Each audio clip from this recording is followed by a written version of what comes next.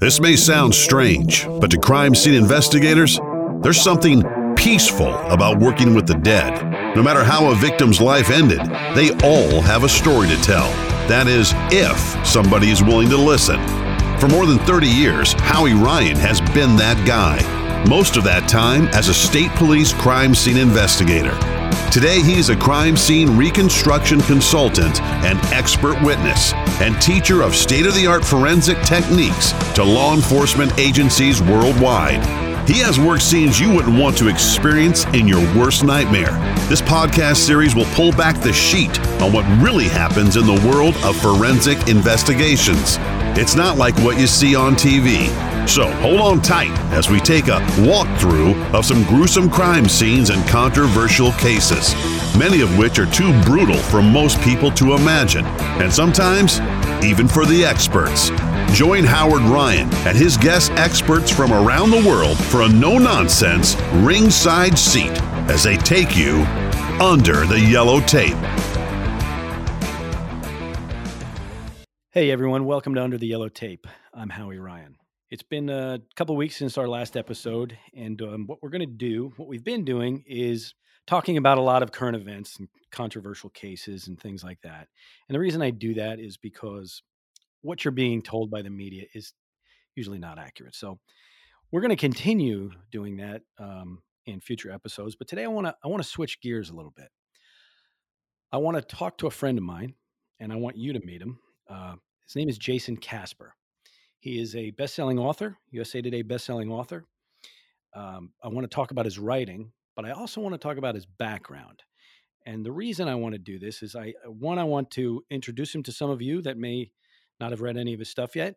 And I say yet because I think by the time we're done here, you're going to want to.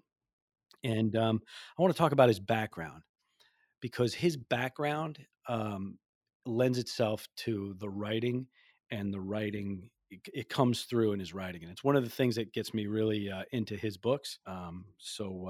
Jason, thanks for being here. I appreciate you coming on to talk to us. Hey, Howie, thanks for having me. It's an honor. Oh, no problem. The writing thing, man. I got introduced to Jason through a mutual friend. The mutual friend, they were both in the military. They were both in the U.S. Army, and we got talking about writing, and the introduction was made, and we met. It was a memorable meeting for me. I'll tell you why. He was very intense. Jason was very intense. He was very focused and driven, and I remember it like it was yesterday. We met in a restaurant. We were all having a beer, and he was taking notes and he was writing things, and I was like, wow, man, this guy's he's on point. But then the reason that it struck me was because it made sense because of your background.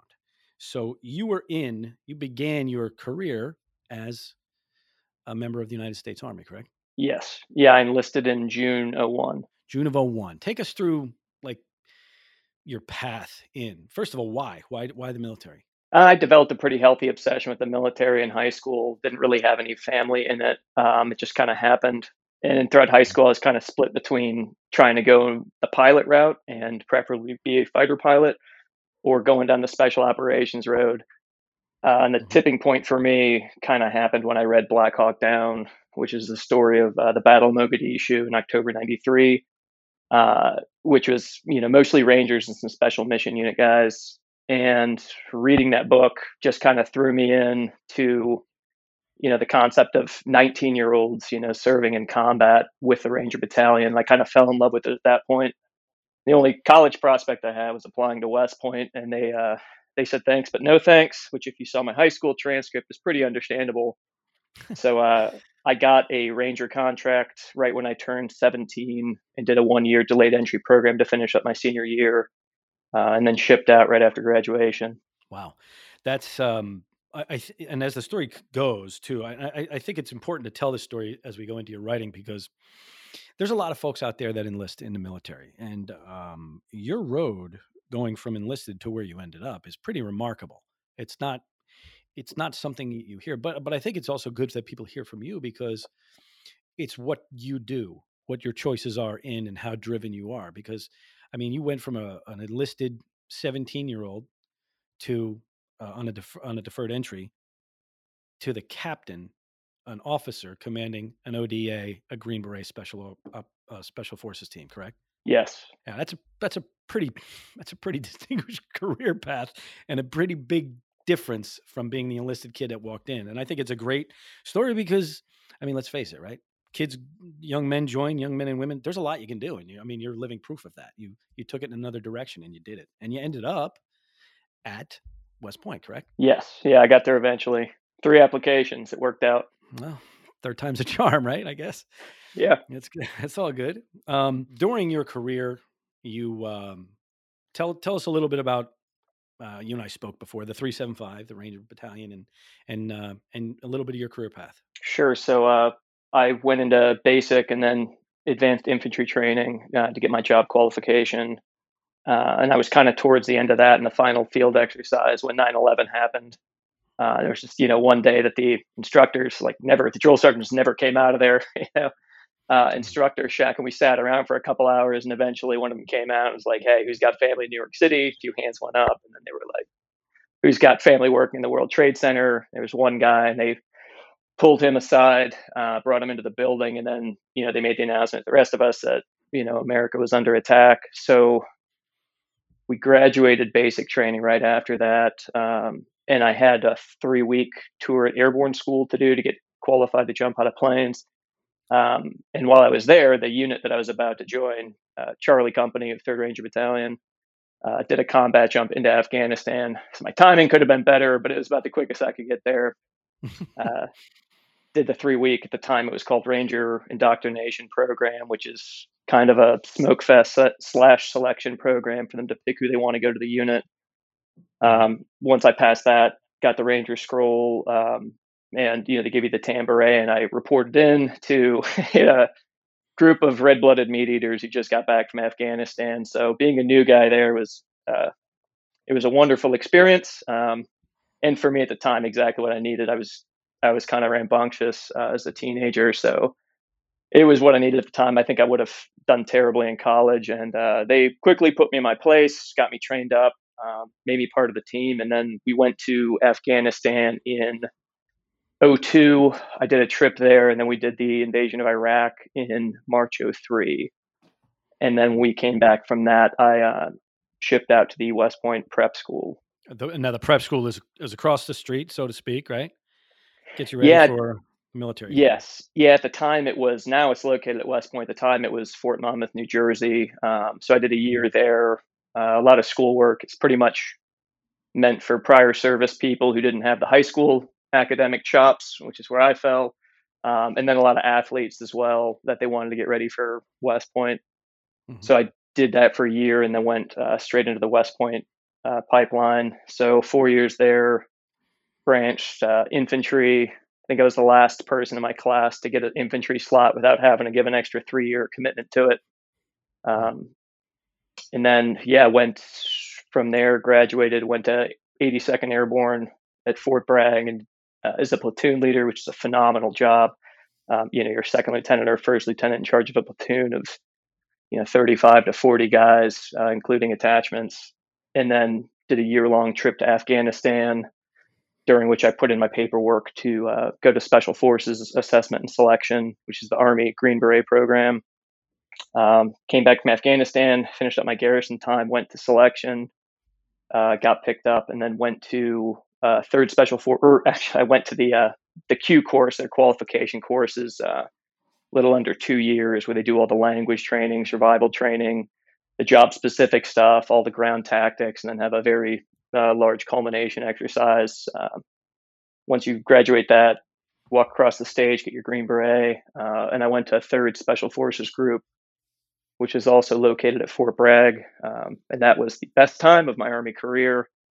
I did 2 trips to Afghanistan and then 1 to Africa, and then when it was my time to get rotated off of a team and kind of end my role in the tactical piece where I'd be going out with the guys on mission, I dropped my paperwork to get out of the Army and went full-time into writing. I think it's amazing. I think a lot of people don't realize the path. They see a movie or they see something on the news and they see, somebody from one of these elite military units, and they don't really, I don't think they fully understand how you get there. that there's qualifications, that there's a selection processes that are very stringent, and you're being chosen by people that have actually done it before you.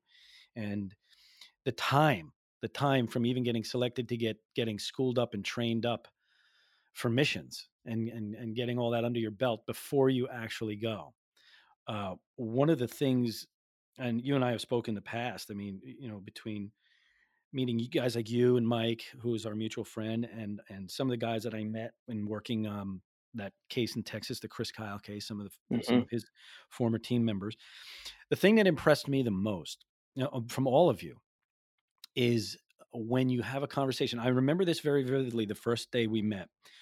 When we were talking, whoever was talking, I happened to notice you looked at them so like intently, like you listened. So it's kind of funny when you tell the story, like saying, well, my high school, chops weren't very good or my transcripts weren't very good.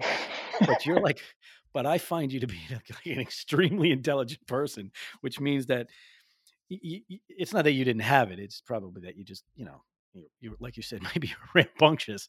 But all of you guys at those levels, those tier one kind of military levels, man, the intelligence is something that is not portrayed to the public.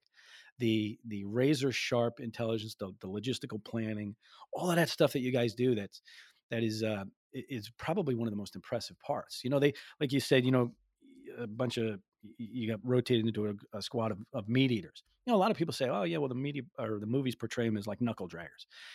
It's really not that way. I mean, yeah, there is that element. There is that switch you can turn on and it goes that route. But a lot of you guys are like engineers. I mean, the things that you figure out and you plan, and the mission planning and the ops plans and all that, it's amazing. So I am not surprised that you were able to transition into what you're doing now. And one of the things that I want to talk about, which I want people to understand about not only you, but about other people coming out of the military, is oftentimes we hear the stories of the struggle of the people coming out of the military and not being able to transition or adapt. And there are a lot of those, and I get it. And those people, they need all of our help, and we should do it. But what we never really hear about sometimes is the guys like you that started planning probably when you were in. As a matter of fact, I know you did because you were writing. We were in contact, and when you stepped out, you stepped into another world, and a lot of that training, probably a lot of that regimentation,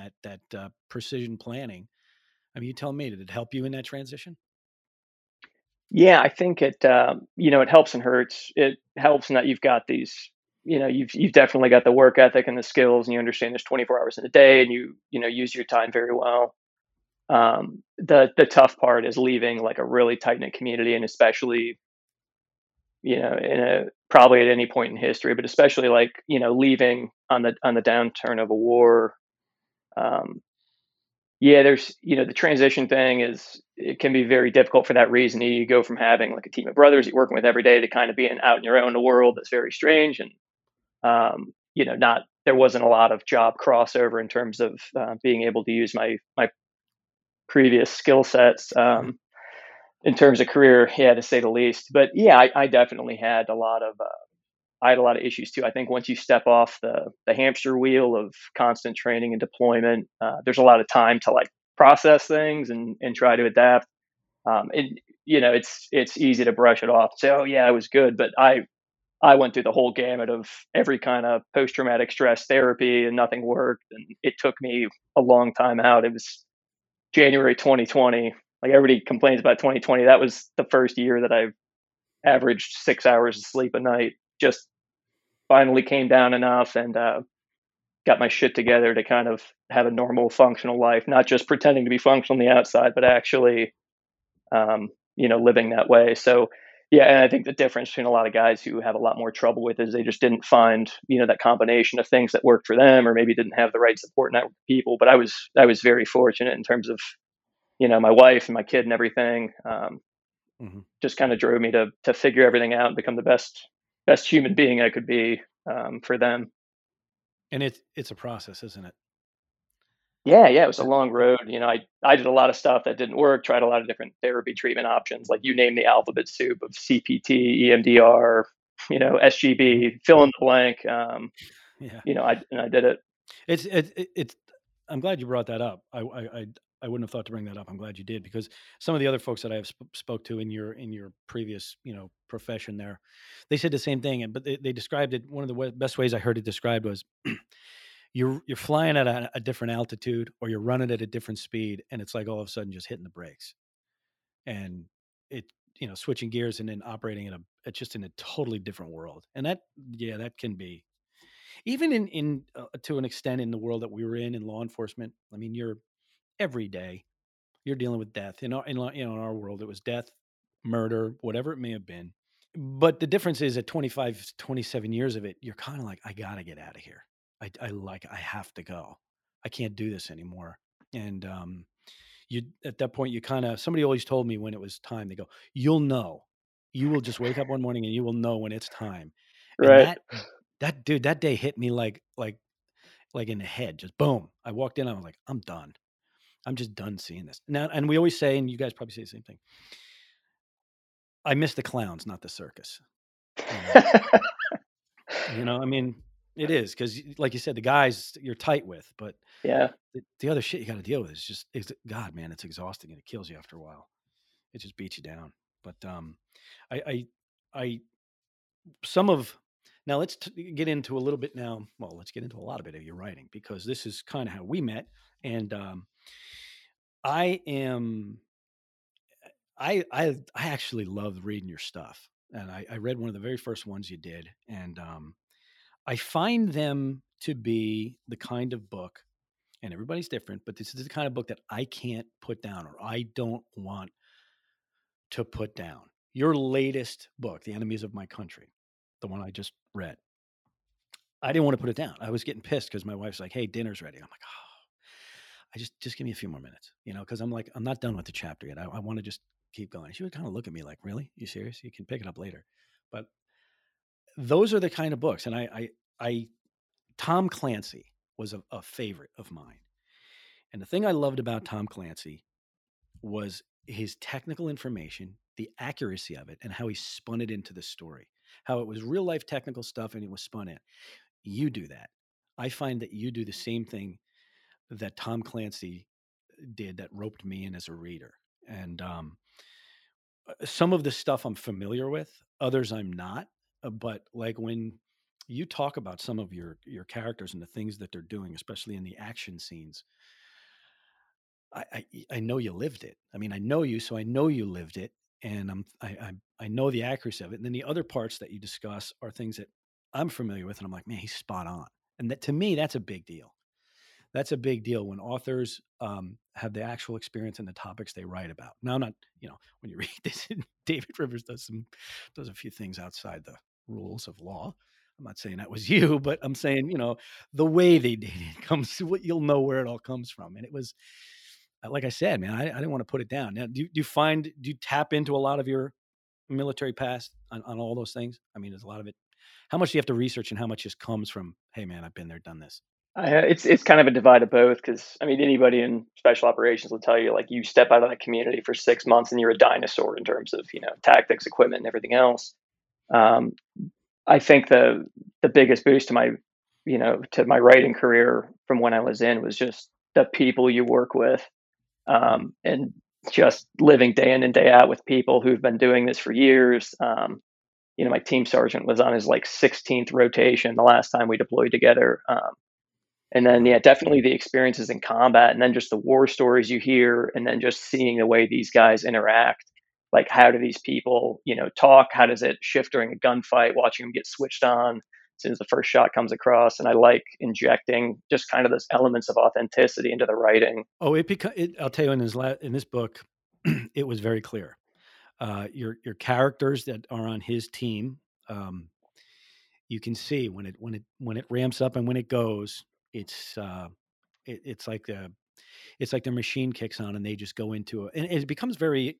It's like, I don't want to say it's like you're there, but it's kind of like you're there, and you can see their face. You can see, like you said, that switch. They're all business. I mean, they're goofing around, they're breaking each other's balls, they're doing all that cool shit, and then it's go time. Just like that, they're on. And that's the stuff, as a reader, that I look at and I go, okay, I like this because this is real. These people exist. These people are real. This is how they would do it. And it's being written by a guy who's been there, done that. And that to me as a reader is important. There's a lot of good writers out there that are good storytellers, but they've never done it. And maybe it's me, but I can tell, I know exactly where they fall off. They fall off in dialogue. Now, when I read this book, there's a scene where they're kind of hiding. They're forced into an area where they got to lay low. And they're in a hotel room or a motel room. And they're eating pizza and they got to just hunker down. And it was actually probably as you wrote it. I don't know that you thought about what a great scene it was, but to me, it was one of the best scenes in the book because they're talking to each other and your dialogue is about as authentic as it gets. It puts you right there. And I've been with small units for long periods of time. I've been out on jobs for days at a time. And you hit it on the head. The conversation devolves into this prepubescent, idiotic banter that's like priceless. And for everybody that would read it, it's funny as hell. But especially when you've lived some of that, you're like, oh shit, man, I've been here. I've been in this room. I've heard this conversation. And that to me is where a big difference is. You can do the action scenes great. A lot of writers can do them well, but you get to that kind of moment where they talk, where that dialogue happens. And that's, I don't know, man, maybe it's just me, but it's a separation. That's where I look in the dialogue is when it's on and it's authentic, it's pretty badass. You know what I mean? Yeah, thank you. I appreciate that. And the dialogue piece is kind of near and dear to my heart because I'm sure you've experienced the same in the law enforcement side. And I've experienced it meeting, cops or SWAT guys, and then just meeting guys across different combat communities in the military side from all different branches of service. And there's just a certain mindset and gallows humor and just candid way of speaking that, you almost get the sensation you're meeting the same person like over and over. Like you can just look at a guy like, yeah, this is the same personality type as the majority of this community is. So it's always a huge compliment to me to hear from, active or prior military and law enforcement, first responder guys who are like, you nailed this part. I felt like I was there. That's the goal for me. Oh yeah. The dialogue was on. And you'll hear other people in those fields, they'll talk about dark humor. I just read a book by Congressman Dan Crenshaw, and he talks in his injury and how they joked with each other after. He talks about the dark humor and how it gets you through.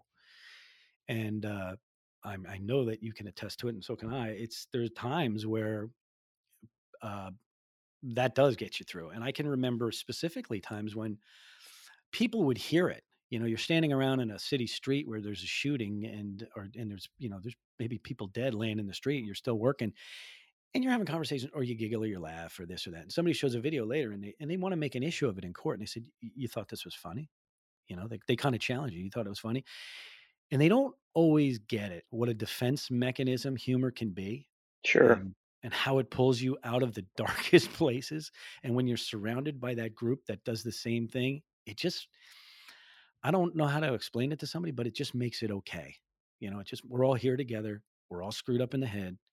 We're all getting more screwed up every day, but we're all going to do this together. And that got me through a lot of shit through the years. And I still have that dark sense of humor. So I think you crushed it with that whole thing, that dialogue part. Well, thank you.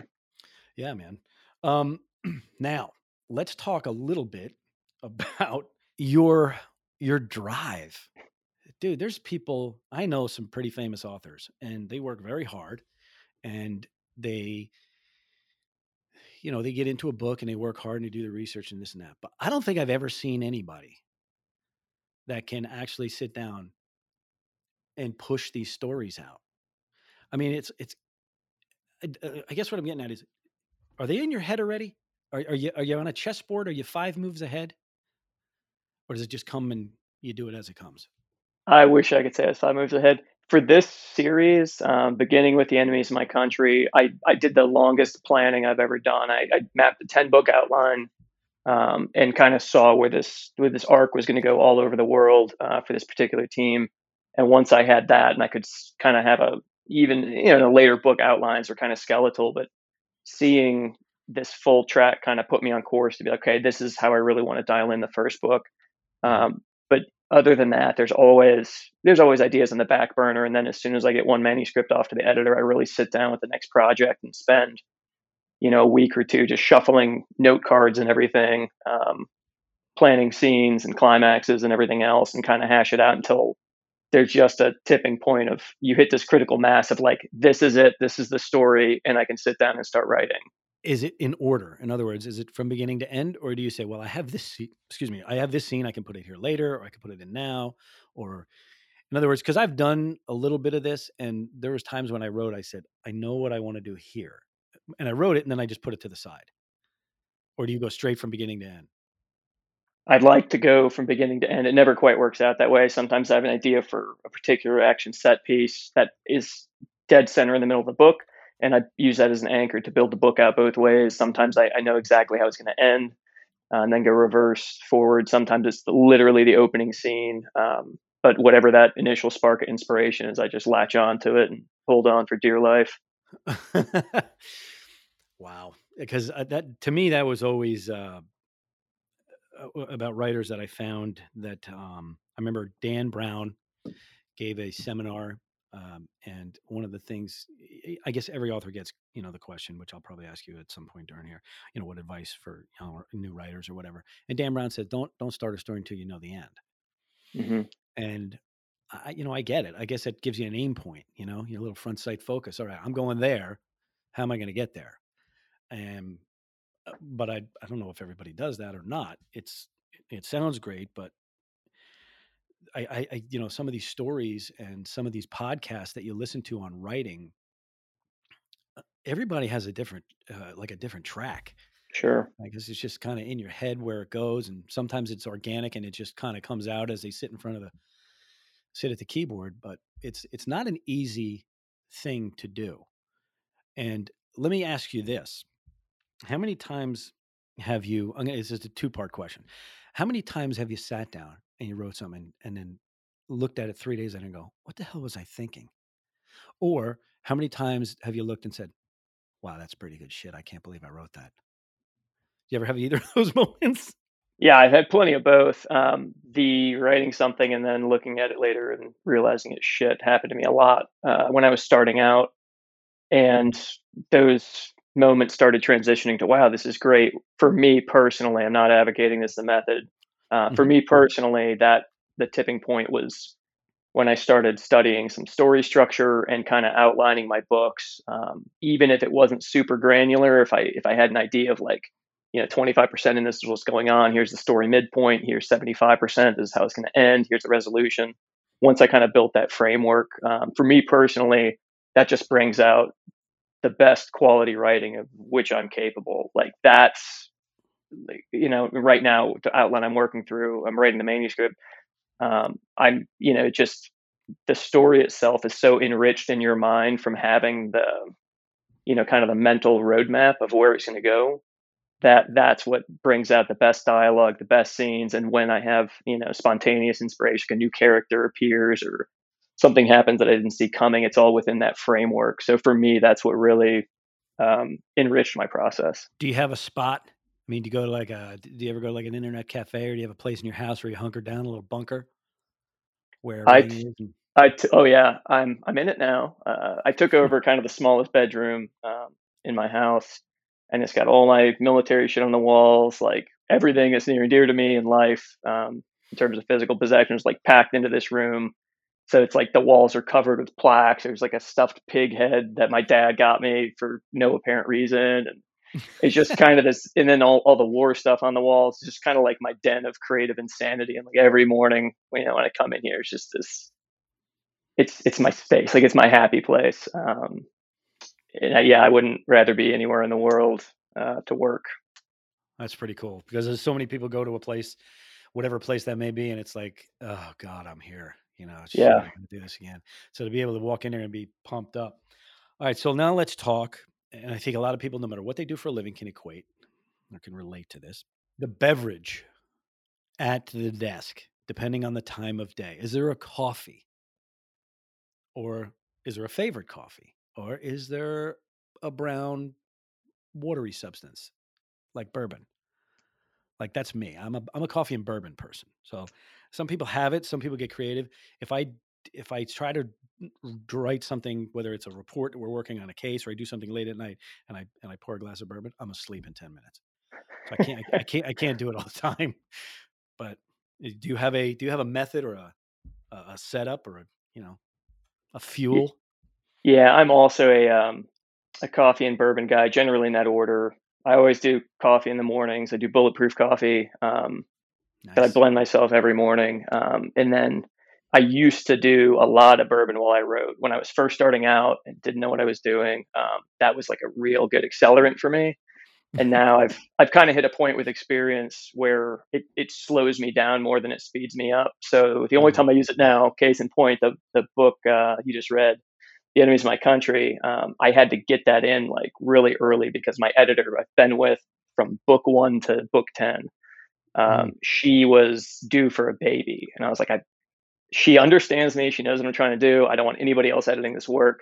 So I had to like really hit the afterburners. So, I told my wife like, hey, I have to have this in 2 weeks. Like it's going to get a little weird. And I would bring, bourbon up to my office. And when I would hit that, we just run out of steam, I can start Mhm. drinking and just immediate Polish blood. That's my second wind. And I can kind of go endlessly. So I do really, and I love bourbon. What's actually sitting on my desk right now, a fellow writer friend of mine named Brian Shea. He's a crime writer, former detective. He Mhm. sent me for Christmas a bottle of Irish whiskey called Writer's Tears. Oh. So I kind of put it on my desk as like a joke. It's like, oh, when things get bad, I'll break into this, and it's the longest I've ever had a bottle unopened in my life. And now I just like every day when I go to the desk, like, yep, it's not supposed to be easy. Doesn't have to be easy. Like, get to work. Yeah. And I don't know when I'm going to tap it, but the day's coming. Well, it's true. I mean, if it was like anything else, right? If it was easy, everybody'd be doing it. Um, Sure. all right, give me a top three or a top five bourbon. Sure. So Woodford Reserve is my go-to. That's pretty much my number one. And Hmm. then in not too much of a particular order after that, um, I really like Blanton's. Hmm. I like, which everybody likes it, especially since it's been hard to find. I really love Bib and Tucker, which is a lesser known. Mikey actually introduced me to that.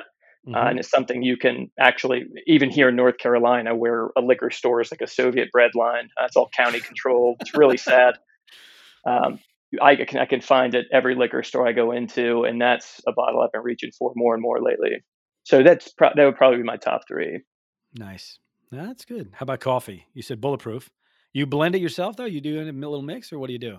Yeah, I do my own. Another thing Mikey introduced me to is kind of a productivity brain booster. So yeah, every day for coffee, I do the whole shit. I do the whole bean, grind it in a conical burr Mm, grinder, look let at it. you, huh? Oh yeah, I do the portion of water, let it bloom for 30 seconds, pour Oh, in the rest. you do a I pour over. I do it all, yeah. And then the French press, 4 minutes. Nice. It's the one thing I do that I think has kept my wife around all these years through everything else. Is every day she gets the no shit barista cup of coffee. Nice. Well, let me run this by you. Do you ever do a latte or a espresso or anything like that, or is that when If you're I out somewhere? if I got to go to a coffee shop to write, like something's going on at the house and I just need to get out and get some work done, I do. I'll do the red eye, like just black coffee with a couple shots of espresso in it. That's about as Okay. exotic as I get. Oh, okay. All right. I do a thing up here where a very good friend of mine, they run a place called the Farm at Nome Hollow, and he has a small maple syrup company right here. Does it taps right here in the trees in my own backyard, in his backyard, and he sells it around. And one of the things I've done is replaced a little of the sweetener with a little bit of pure maple syrup. Wow. And man, what a difference. So I'll have to send you some of that. You can give it a whirl. Tell me what you Yeah, I'll think. have to try that out. It's because it's pretty damn good. It's kind of like a treat. I don't do this shit every day, but I will do it, but it's pretty good. What I want to ask you about now is when you started, because there's a lot of guys out there. I know firefighters, I know paramedics, I know police officers, military. A lot of these people have a lot of stories. They have a lot of stories. Their lives are a story. If you were at a function and everybody at the table knew what you actually did in your time, they'd be asking you a million questions. And actually, some of them probably do. They do that with us, with homicides and things like that. Hmm. and famous cases or some high profile cases you work on. And a lot of them want to write. They do. They want to sit down and write. And my advice to people is always write. Listen, you're not necessarily going to become a famous author. Not everybody does, but writing to me is a little bit, therapeutic, cathartic, whatever you want to call it. Sure. Sometimes it's just you could just kind of go somewhere for a little while and you write some things down, and some of them are funny, some of them suck, some of it's pretty decent. I don't know, whatever. But when you first got in self-publishing, you went that route. How hard? How hard is it? Let's do it. I know you're with a publisher now, which I'm going to talk about in a minute, but that self-publishing part it's a lot of work, isn't it? Yeah, so I was actually self-published from November 2016 when I first published my first book independently to August of 2020. So I did 3 years hard time on the indie circuit. So the process is easy in terms of writing, editing, formatting, using freelancers to make your cover, uploading, all pretty seamless, courtesy of Amazon. The tough part is turning that into a functional living. From talking to authors who came along before me, there was a golden era where Kindle first came out, and you could put something up on Amazon, and there weren't that many Kindle books out. So it was kind of a golden era where you could get immediate traction and people could find your stuff easily. Those days came and went long before I ever got in. The tough part of indie route for me was the advertising piece, because you pretty much have to master these advertising systems, which are Amazon controlled, in order to get any visibility. I mean, to the point I looked up my latest release just to check ranking on my phone, I think yesterday, and there was 7 search results when I Googled this book title, Jason Casper. I'm Jason Casper.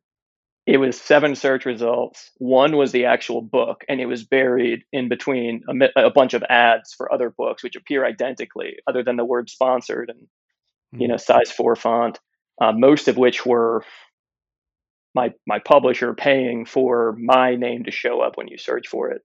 So the advertising piece requires a lot of mathematical prowess, a lot of experience in Excel worksheets and everything, which is why a lot of successful indie authors come from backgrounds in entrepreneurial stuff, or they were accountants, or they worked in website design or search engine optimization, a lot of marketing backgrounds, because they understand how to thrive in that environment. I didn't, and I relied almost exclusively on just cries for help to other authors, few of which really dove in and helped me. Look, you have to keep an Excel spreadsheet to track ACoS and ROI for your ads. And I kind of limped along in that process, doing it with extensive help from people who are a lot smarter than I am, until I hit a point where I had enough books out that it just made more sense for me to spend more time doing what I love, which is writing, and outsource the rest of that to a publisher. And you were we had talked in the past. You said it's like almost 50% of your time, right? Doing the other stuff, taking away from your writing time. For me, it was about 50-50 split, and that's been, generally speaking, that's the experience of most of the authors I talk to about it. That's amazing, because you hear a lot of people say, well, if I can't get a publisher, I love how they say that. Well, if I can't get a publisher, almost like, well, if the publisher makes a mistake and doesn't take me, I'm just going to self-publish. And on the face, that sounds great, but when you hear that part of it, think about 50% of your time. Now, not only that, a lot of these people that want to write are not going to be full-time authors. So you have a job, you have a family, you have commitments, and then you have writing, and then cut whatever that is in half. And it becomes a chore. It sounds great on the surface, but it's fantastic in the sense that it does allow people to get their stuff out there, but there is that other side that a lot of times they don't talk about. And you pretty much explained it pretty well there. That's kind of tough. If we were having this conversation 2 years ago, Howie, I would tell you oh, it's great. You get in, it's going to be tough. You're going to have to figure out the ad piece. But the ads have become so sophisticated, and the bid prices per click have just continued rising exponentially without any end in sight, that even in the past 24 months, it's become a lot more prohibitive for somebody to do it unless you really have certain aptitudes to run that on the side, in addition to producing new content. Yeah, that's almost like another full-time job right there. Now you now are uh, with Severn River Publishing, correct? Yes. And I talked to you a little bit about it, and I looked it up. What I really like about it, and the reason I want to talk about it and let everybody know who they are, is they're veteran owned and operated, veterans and families of veterans, and I think that's a big deal. Going back to what I said earlier about your service and everything you did and all the other people that you did, when you see these veteran owned companies, everybody has their own opinion. On this podcast, I try not to give opinions a lot, although sometimes I let it out. Um, but I am a big believer in supporting veteran owned businesses. I mean, you guys gave up some of your life and some of you gave your life. So when you see these guys come home and veterans jump into civilian life and open companies, it's not a little thing, man. It's not a little thing because the rest of us were here. We had time to plan and plot. They come back. So, the country owes you a debt, you and your colleagues, your fellow service people. We actually owe you a debt of gratitude we can never repay. So whenever there's a veteran owned company, I will always bring it up and I will always talk about it. And Severn River is veteran owned and operated. I think it's awesome. I went on the website and looked at some of their stuff. I looked at your stuff. One of the things I like is, they come right out and tell you we handle brand management, advertising expertise. They do your cover designs and things like that. I think it's great on their website to tell you that right up front. And then they give you their website is easy. They show you who their authors are. All their stuff is right there. You get a little bio. It's pretty impressive. I was actually very impressed. And how long have you been there now? I signed with them last August, so it's only been a few months now. But I kind of go back with the founder, Andrew Watts, who started the company. He was one of the authors back in like 2018 when I'd been trying to sell books for a year and not having much success. I just reached out to him, cold called. I just saw he was at the top of all these bestseller charts in the thriller genre. And I was like, oh, he's a Navy guy. Like maybe he'll, take pity on me. And he just answered like he'd been waiting to hear from me. We set up a call, started talking, became friends. He kind of taught me everything I know. He's like, dude, you can't just put books out. Like you have to advertise heavily, market heavily. He left the military, spent 4 years at Procter and Gamble, doing marketing, brand management, brand creation for them. So he's had the world-class training in this. He taught me everything I knew about how to do it for myself and was the reason I stayed independent as long as I did. So when he started that publishing company about 2.5 years ago, I had total faith and confidence in him because I knew, in my opinion, the guy was just a genius. It's like, oh, this company's going to succeed. This is going to be, if I put my books anywhere, it's going to be with this publisher. And when I finally made the decision, I just wanted to write full time and not be messing around with the ads and everything. I just offered him my entire backlist. I was like, take it all. You can have all my future books. I'll be 100% in with SRP. And was one of the greatest things I've ever done for my writing career because my output is up to, 4 books a year now. It's been wonderful. Which is incredible. For the people that have never tried to do this, it's like unheard of. It's I don't know. I don't know how you do that. The amount of in your head has got to be of thought process and planning and creativeness is off the charts because that's not an easy thing to do. The other thing I like, and this is something you do, is as you sell your books, a percentage of your gross is donated to the Special Operations Warrior Foundation, correct? Yes. Tell us a little bit about that because I think that's friggin' awesome, man. I could sit here and talk an hour about it. And I don't even know everything about it yet, but I know it's good and I want to hear more about it. Sure. So the Special Operations Warrior Foundation is a 40 years running 5-star rated charity. They do. I donated to them actually when I was in the military. They have military specific donations. You could pick a charity and donate as part of this annual drive. And I always picked them since I was a private in 01. I like their cause. So their mission is twofold. The main thing they do is any special operations soldier who dies in training, combat, doesn't matter. They pick up the tab for those kids to go from high school to college, like wherever they're at. Their education's paid for life, advanced graduate schooling. Um, so they kind of take over all the education expenses for all the children of all the special operators who die. And then the other thing they do is emergency financial grants. Whenever a special operations soldier is injured, combat or training anywhere in the world, like by the time the military is sorting out the red tape of getting, a flight approved for the wife and working the funding channels through the unit, like they've got the spouse on a plane to a hospital in Germany or wherever her husband was medevac to. And then they provide financial assistance until he's returned to duty. Wow. I mean, that's the kind of stuff that, it breaks my heart because you turn on the television and you see all this stuff on the news and it's just such crap. And the way they handle everything, and the news is fighting with each other. So much of that time on TV and so much of that time in front of the public's eye through media. We could talk so much more about these types of organizations and this organization in particular and what they're doing.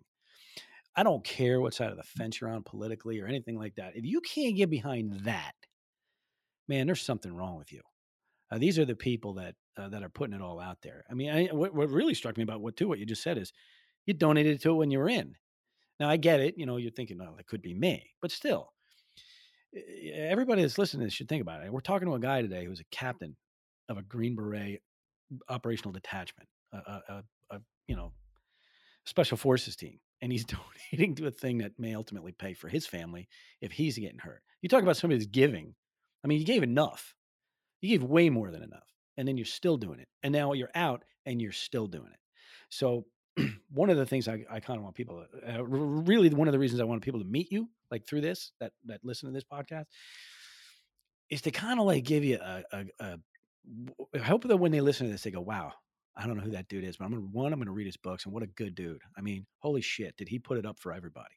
And you're still doing it today. And I think that's friggin' awesome, man. I really do. I want to talk about a couple things that I think are bizarre about you. What these couple things that you do kind of as the rush, and I'm assuming I don't know if you still do them. First of all, what in the hell is an ultra marathon? Marathon's 26 miles or whatever. What the hell is an ultra marathon? An ultra marathon's anything longer than 26.2 mile race, and it's typically broken down into 50 kilometer, 50 mile, and 100-mile distances. And how long is it? I mean, is this on multiple days, or is this you run that thing right through? Yeah, for a 50 miler, the top people are coming in 6-7 hours, just ridiculous. I was never fast. For me, a 50 miler would be 9 hours, 9.5 hours typically. And then a 100-miler is the course cutoff is usually around 30 hours. It's considered an achievement to do it in under 24, to complete it in one day. That's an achievement. The 24 is the achievement part. These people are lunatics, Howie. That was one of the things that got out of my system real quick. In terms of, it's easy to get into the mentality that, oh yeah, if you're military or law enforcement, like these people don't understand. Like, I started doing those races, and there's 50-year-old women out there on a Saturday for fun, kicking my ass on a 100-mile course. That's where I was like, man, there's some badasses out here. But yeah, in the 100-mile community, a sub 24 finish is considered pretty good. That's kind of the equivalent of doing like a 3.5 hour marathon. Yeah. Those are the things that make me like bourbon more. People say, hey, you want to do a 100-mile? No. But you know what? But it would be something. Listen, I would do that before I do the other thing that you do. Because if I don't make the 100-mile or I don't make the 50-mile, I'm just going to probably throw up on myself and collapse, which is survivable. The base jumping thing. Now, you've done this. Yes? Yes. And do you still do this?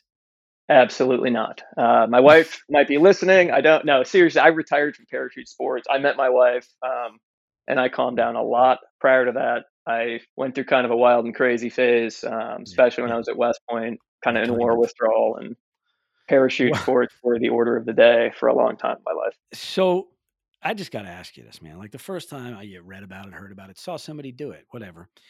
You climbed up on, I'm going to say something you probably shouldn't have been up on. And you looked down and you said to yourself, this is going to be cool. How much planning went into crosswinds, updrafts, downdrafts? Or is this just one of those, I need a rush and I'm just going to go? No, it's kind of fascinating because it's a really technical sport, particularly in America. Because other places in the world, if you go to Europe or other places to jump, there's these big legal cliffs where you can jump and track away from the object. Um, and the higher you are, generally, the safer it is. There's more time to fix things. There's more time to track, fly away from an object before you deploy your parachute. America really, really hates base jumping. There's there's one place, Twin Falls, Twin Falls, Idaho, where it's legal, and that's where base jumpers come to train. That's where I did a course there. I did my first 45 jumps off the Perrine Bridge, which is a little under 500 feet tall, and then I went out and started linking up with local crews. But America, most of the objects by international standards are considered dirty low, so it's routine here to be jumping from a 230-foot antenna versus it's always at night. You're always like hiding from the cops, trying to sneak in, sneak out. Yeah. Was one of them on the Hudson? Was one of them on the Hudson? I actually my home object when I was at West Point was an antenna. You can see it from anywhere on campus. It's just east of campus across the Hudson, and it's a 360-foot antenna that from the top you're looking over the Hudson and West Point, and that's where I did a decent amount of jumps while I was there. So last question on that. Did you wear one of those little flying squirrel outfit things where you could kind of glide in a direction, or is it just, how does that work? How do you steer before the parachute's deployed? You say tracking away. For tracking away, it's basically a body position where your legs are rigid, you're bent over slightly at the waist, and you kind of have your arms out at your sides to cup air. And as you gain speed and skydiving, you can fly all day with it. Base jumping, you're tracking in a subterminal environment, slightly trickier, but you can still, if you have a long delay, a 5-8 second delay before you have to pull, you can get as much distance from the object horizontally as possible, which is handy because every once in a while you'll have an off-heading opening, which could, your parachute just blasts open flying the wrong way. It's very easy at that point to impact the object, which happened to me once. I've narrowly avoided a few more times. The wings. Yeah, that aforementioned antenna across from West Point, I had a 2 a.m. solo jump, had an off-heading opening, couldn't turn it.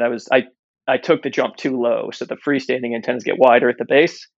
Ergo, the longer you fall, the closer you are to the object when your parachute opens. And obviously I was in a great place in my life, so I took it like real, real low. Open, had a 180 off heading, was just flying towards the antenna. I tried to slip away and then didn't have enough time, impacted the framework, and my antenna was just hung up, or my parachute was just hung up. And this is an object I've had cops come to before while I was at the top. So I had to just climb inside the framework, take my gear off, and it had been raining earlier, so the metal's wet. Just climb up the framework structure of this antenna to recover my parachute in full view of like the red glowing lights on the antenna, hoping that nobody showed up. Holy shit. Yeah, do like a self-rescue from the side of it. Man, no wonder your wife told you those days are over. Holy man. I've known you. I've never knew that. I never knew you impacted the thing and got hung up. That's like something out of a crazy movie.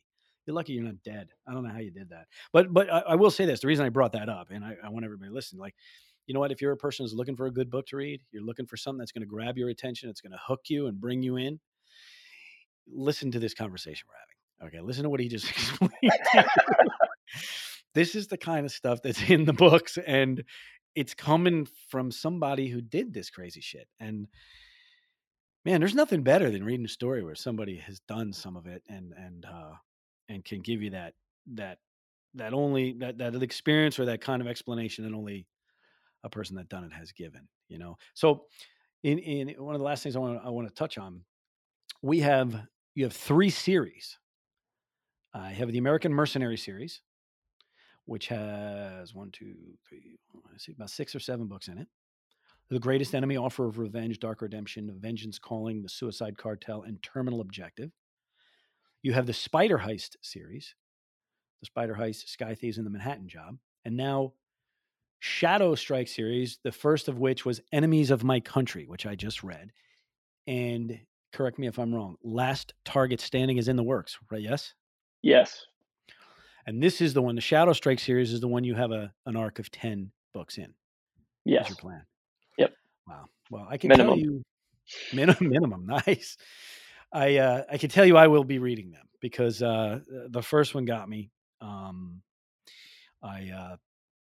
I was in really from page 3. I texted you that morning. I said, man, I won't tell everybody what I said, but I was in right away. You're laughing. It was the best reader feedback I think I've ever gotten. Yeah. But it was, I mean, literally, I got up in the morning, just kind of like you do. I do a pour over coffee. There's a coffee company out there that is going to be announced soon, which I will bring up on a future episode, which I am testing all that coffee. And I make my pour over. I sat down. You had sent me the book. I sat down and I started reading, man. 3 pages in, I knew it. I just knew it. And I can tell sometimes in a book, and there was a few technical things you threw in there, and I know you. And I was like, I'm not going to be able to stop this. This is one of those ones I'm going to blast through. And I did 3 days, which is for me is like unheard of. I get too much other things going on, and I got that. There's a shiny quarter ADD thing going. So, and a 2-year-old. So between all that, for me to do that in 3 days was something. But it hooked me, and I would strongly recommend everybody check it out, especially now. The news sucks. Movies suck. There's nothing out there. I'm tired of watching Marvel comics. On the website for Severn River, one of the things they talked about, which I thought was really good, was about stories and how how great stories are and how they take you away sometimes from reality. They can bring you to a sad place, happy place, exciting place. Your stuff always brings me to the edge of the seat type thing, and I want to see what's next. Sometimes I think I can predict what's next, and a lot of times there's there's curveballs, and you're like, holy shit. It happens right in front of you. It happens and it's fast moving. And I particularly like that. I'm one of those people that like that. So I just I can't say it enough. Check out Jason Casper. Check out his books. I really think you ought to check them out. Can you give us the website where they can check it out? All of sure. My website is jason-casper.com. It's Casper with a K. That's got all my books, all my links. If you're skeptical, you can sign up for the email list and get a free novella called The Night Stalker Rescue, which is a direct prequel to The Enemies of My Country, and try before you buy. That's awesome. And also check out Severn River Publishing. Go to their website. Check them out. It's SEVERN, Severn River Publishing. You can see some of their other authors, and Jason is on there as well. And they give a nice bio and explanation of everything there. Jason, man, I want to thank you for coming on. This is a really welcomed addition, a little change of pace from what we normally do. We get a little in depth on current events, and none of them are any good. The topics that we pick are controversial. So I think this is kind of a nice breath of fresh air talking about what you're doing. Everybody, this is Jason Casper. I want you to remember his name, because these books are something that once you start reading, you're not going to be able to stop. He is a hero in this country, an American service member, a captain in the United States Army, and was in our special forces and served with honor overseas. And we owe it to all of you guys to take a look at what you're doing and jump in. So again, I want to thank you for being on. Yeah, thanks so much for having me, Howie. It's always a pleasure talking to you. All right, man. We'll talk soon, okay? Thank you. All right, brother. See you, man.